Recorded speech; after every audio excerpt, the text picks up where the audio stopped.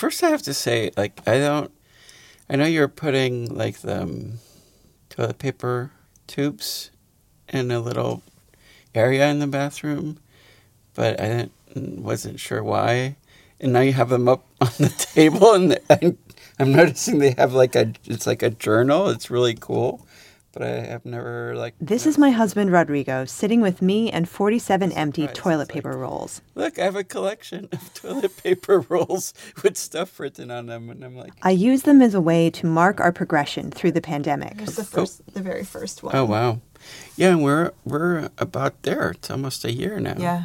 It was March 18th, I think, when we went on lockdown. Wow.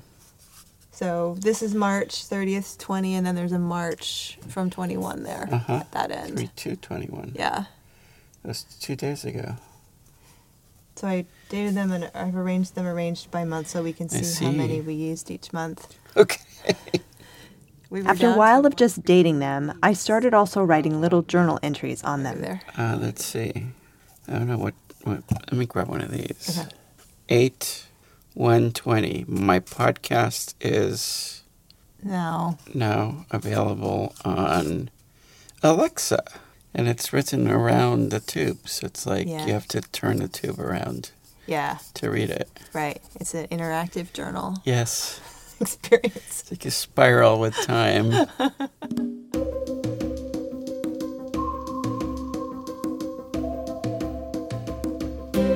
Time is a spiral, right now and always. And COVID time is a ride all its own.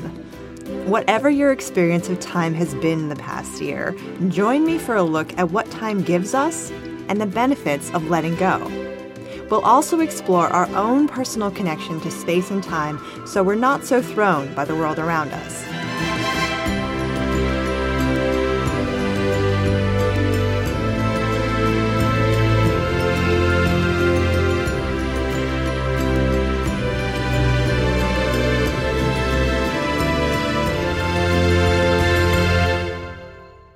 This is Shame Pinata. I'm Colleen Thomas. Welcome to Shame Pinata, where we talk about creating rites of passage for real-life transitions. So how are you doing with time right now? Do you have enough of it? Too much of it? Do you feel lost, or are you right on track? Do you know what day of the week it is? How sure are you about that? I've been having a hard time telling which way is up for about a year now, and it's disconcerting. And I know I'm not the only one. I've heard several people say in the past year it's difficult to focus. It's difficult to keep track of what month it is. Difficult to gauge the passage of time during the day. Was that 15 minutes? Was that only 2 weeks ago? COVID has been really messing with our ability to keep track of time, mostly because it's a completely liminal space that's asked us to give up the framework we've used our whole lives. I found an article on liminality recently from Alan Seale, the founder and director of the Center for Transformational Presence. The piece was written in 2016. Seale, who could probably never have imagined how impactful his article would be in the early 2020s, tells us that the word liminal comes from the Latin root limen, which means threshold.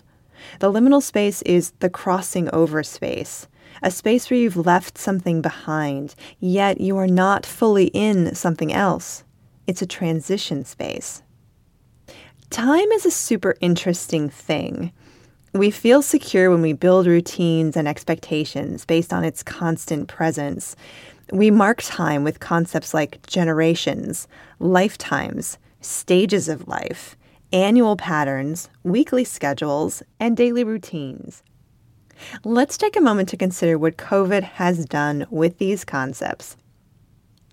It's become difficult to connect across generations, which has kind of separated us from that intergenerational space that's so rich and important.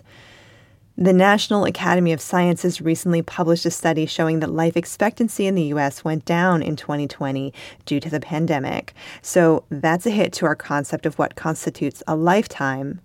Along with that, the life expectancy reduction for the Black and Latino communities is 3 to 4 times that for the white community.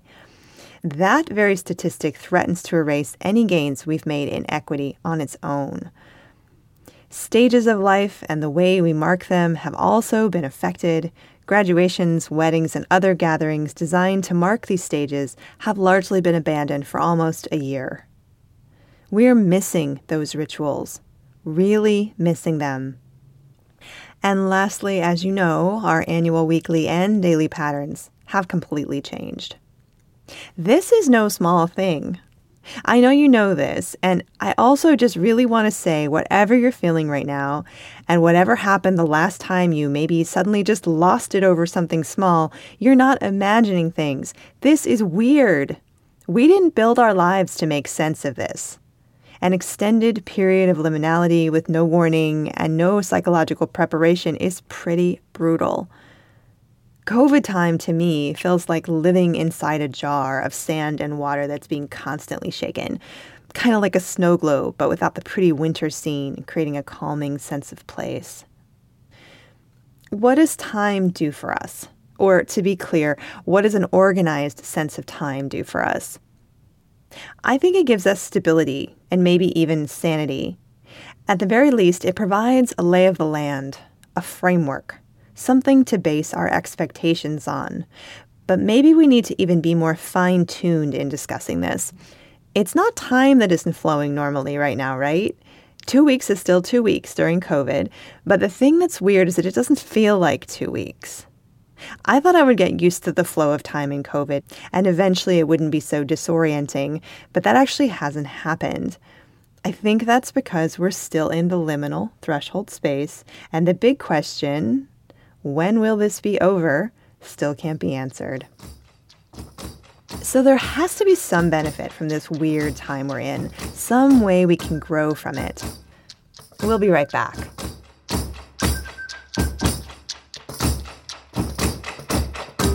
Thank you for spending a few minutes of your day with us. If you enjoy listening to Shame Pinata, you can support the show by sharing it with a friend or coworker. We're into our second season now. Yay! So all of our first season episodes are available on your favorite player, and there might just be one there that would really call to someone you know. So check it out. And thanks. One thing we can definitely do is practice disconnecting from our attachments and embracing the feel of flow. We might realize we're already doing this multiple times a day once we start paying attention. We can also use this time to reframe our view of the world and how we show up in it. We can fight for making a better world, a more equitable world. I have a quote on my desk that I look at every morning from writer Roxane Gay, something she said a year ago when the pandemic started. The rest of the world yearns to get back to normal. For Black people, normal is the very thing from which we yearn to be free. And this is a chance for all of us to change the way we live, who we connect with, what kind of media we consume, and whose words we surround ourselves with. We are being offered a chance to see things from a different angle. And as Alan Seale says, herein lies the power and the gift of the liminal space. The liminal space shakes us out of our habitual lives. It draws us out of what we have known, yet does not allow us to know what's coming next or when. It's the chrysalis stage for the caterpillar. So how do we keep track of time within liminality? Here are a few ideas. First, routine events can help. A daily walk, a weekly lunch, a monthly treat. These are things our subconscious mind can begin to rely on for comfort and stability, and they can even weave in some connection if we want that. There's number 2, regular social connections. I've been lucky enough to be part of a family that's held weekly Zoom calls for almost a year now. Before COVID, visits were few and far between, but we just celebrated our 50th call last week. I know because my uncle keeps track and he held up a big 50 sign as we began the call. If you don't have regular social connections in your life right now, consider looking online at activities and groups you find interesting. So many things have moved online right now. It's possible to attend workshops and ceremonies on the other side of the world. And if you can't handle any more screen time, consider events that might allow you to call in rather than connect online, and maybe take a walk while you listen. Third, nature is still happening. The earth still turns every 24 hours, bringing the steady rhythm of sunrises and sunsets, which can be very potent times to observe the majesty of our planet. and the moon still pulls on the waters in our bodies just as much as she pulls on the waters of the earth. You can mark the month by her changing light, and if you choose to honor the new moon or full moon, know that there's a very rich history in that tradition. And of course, there are the many sabbats around the wheel of the year, as celebrated by the earth-based religions throughout time. Here in the Northern Hemisphere, we're coming up to the spring equinox later this month, which will, of course, be the autumnal equinox in the Southern Hemisphere. And that brings us to the midpoint between emptiness and fullness, a moment of balance. And balance brings us to ritual.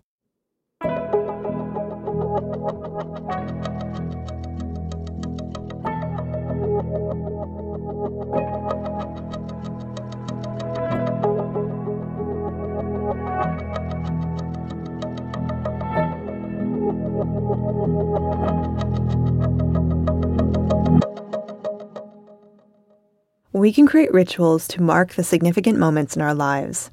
As social psychologist Shira Gabriel says, rituals mark the passage of time as sacred. We can also use ceremony to center ourselves when things are topsy-turvy. Here's a simple ritual sketch we might use to find ourselves even within the flow of COVID time. So first we might create an intentional space by finding a still corner of the house, or maybe taking a walk to find a quiet space in nature. Then we might take a few deep breaths and really feel into the body. What does it feel like to be sitting on this thing? What is the feeling of the air on my skin? How many sounds can I hear? Next, we might get in touch with any spiritual guides, goddesses, gods, or entities we work with, or connect to the numinous however we experience it, with gratitude and humility. Connected to this greater force, we might notice that our breathing has softened a bit, and that we feel just a little bit calmer. We might then bring our focus to the wide field of time, seeing ourselves in the very center of it, complete and whole, grounded and calm. Noticing how it moves in spirals, how it dances around us and holds great complexity. And yet at the center of it, we are focused and deeply connected with our own self, our own presence. Sound healer Alea Dow talks about the golden river of light that flows at our core. We might connect to that pure essence of self as we watch time go by like a movie. We might begin to sense the many ways that our core essence transcends time, transcends the grids our mind creates to make sense of it. We might come upon a younger version of ourselves and feel moved to share something we learned with them. We might seek out an older version of ourselves and ask for some wisdom to make this COVID time easier. Mostly we can rest in the deep knowing that all time is now and all space is here. This ceremonial experience of time transcends the limits we've known before and allows us to heal in new ways.